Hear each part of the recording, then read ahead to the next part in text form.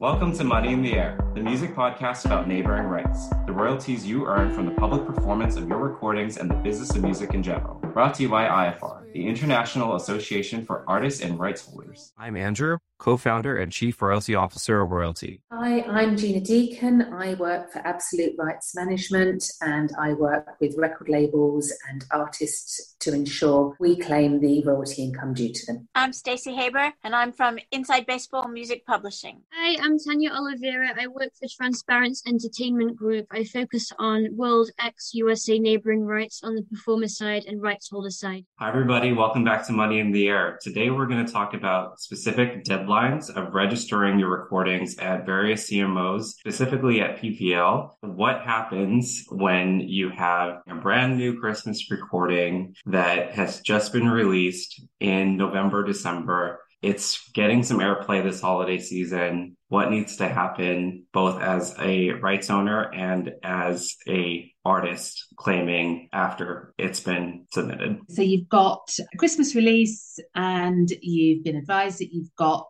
onto one of the major radio stations' big playlist, which is fantastic news. And you do need to ensure that you register that release with PPL, because if you don't do it until, for example, February or March next year, then you will forego any royalty income that you could have collected from that usage in November, in December, which could be quite phenomenal, actually, if it's a Christmas release and you've got one of the bigger playlists. But it doesn't just impact on you as a rights holder as well. It means that the performers on that recording can't claim it as well. So really, your number one concern as a rights holder is to ensure that your release is registered by the end of the year.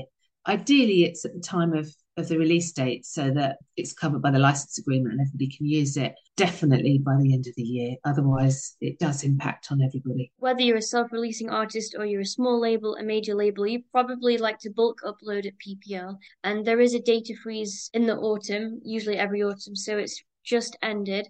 So you might have a Christmas release that came out a couple of weeks ago and then you're freaking out because you can't upload the data, but you can still manually register the ISRCs at PPL throughout the year, regardless of data freeze or no data freeze. And then as a performer, you have a more generous window to back claim. Performer royalties go back 6 years at PPL, but that's 6 years maximum. So if we're talking about, as Gina was saying, there's a Christmas release, you registered it on time, end of November 2022. After the holidays, you log on as a performer and you claim it in January, February. It doesn't mean you're going to get 6 years worth of royalties for that, because obviously it only existed in November 2022. So it's always worth bearing that in mind with the 6 year backdate term. It's since existed on the database, and then it's the previous 6 years of airplay. So it is whatever the first date of when the recording has been submitted to PPL, not all earnings since inception, since the recording has been released. This is why it's so important that these recordings need to be within these systems almost, I would say, immediately or definitely by these deadlines, because if they're not, then you're losing all income that's accruing and earning prior to the date of registration. Yeah, and it's probably worth mentioning a couple of deadlines on the performer side. So, for example, Senna in the Netherlands, they have an annual deadline, 31st of December, to register your contributions as a performer. And then I believe it's the same in Belgium. Gina, is it at Playwright also the same? Yeah, Playwright have currently got a 3-year royalty check that you could do, so you can log into your account and check back on your recordings for the last 3 years and make your claims. Well worth doing on that if you've got, or PPL will do it if you've got a well-wide mandate for you. Yeah, so we still have some time. We have a few weeks, and I saw some emails from GVL the other day. They have a deadline in February on the performer side. If you want to get 2019 income, then you've got until February 2023 to register your claims. And GVL is a manual claim process, as we all know. So at least you have a bit longer in Germany to do that. Thank you, everyone, for listening.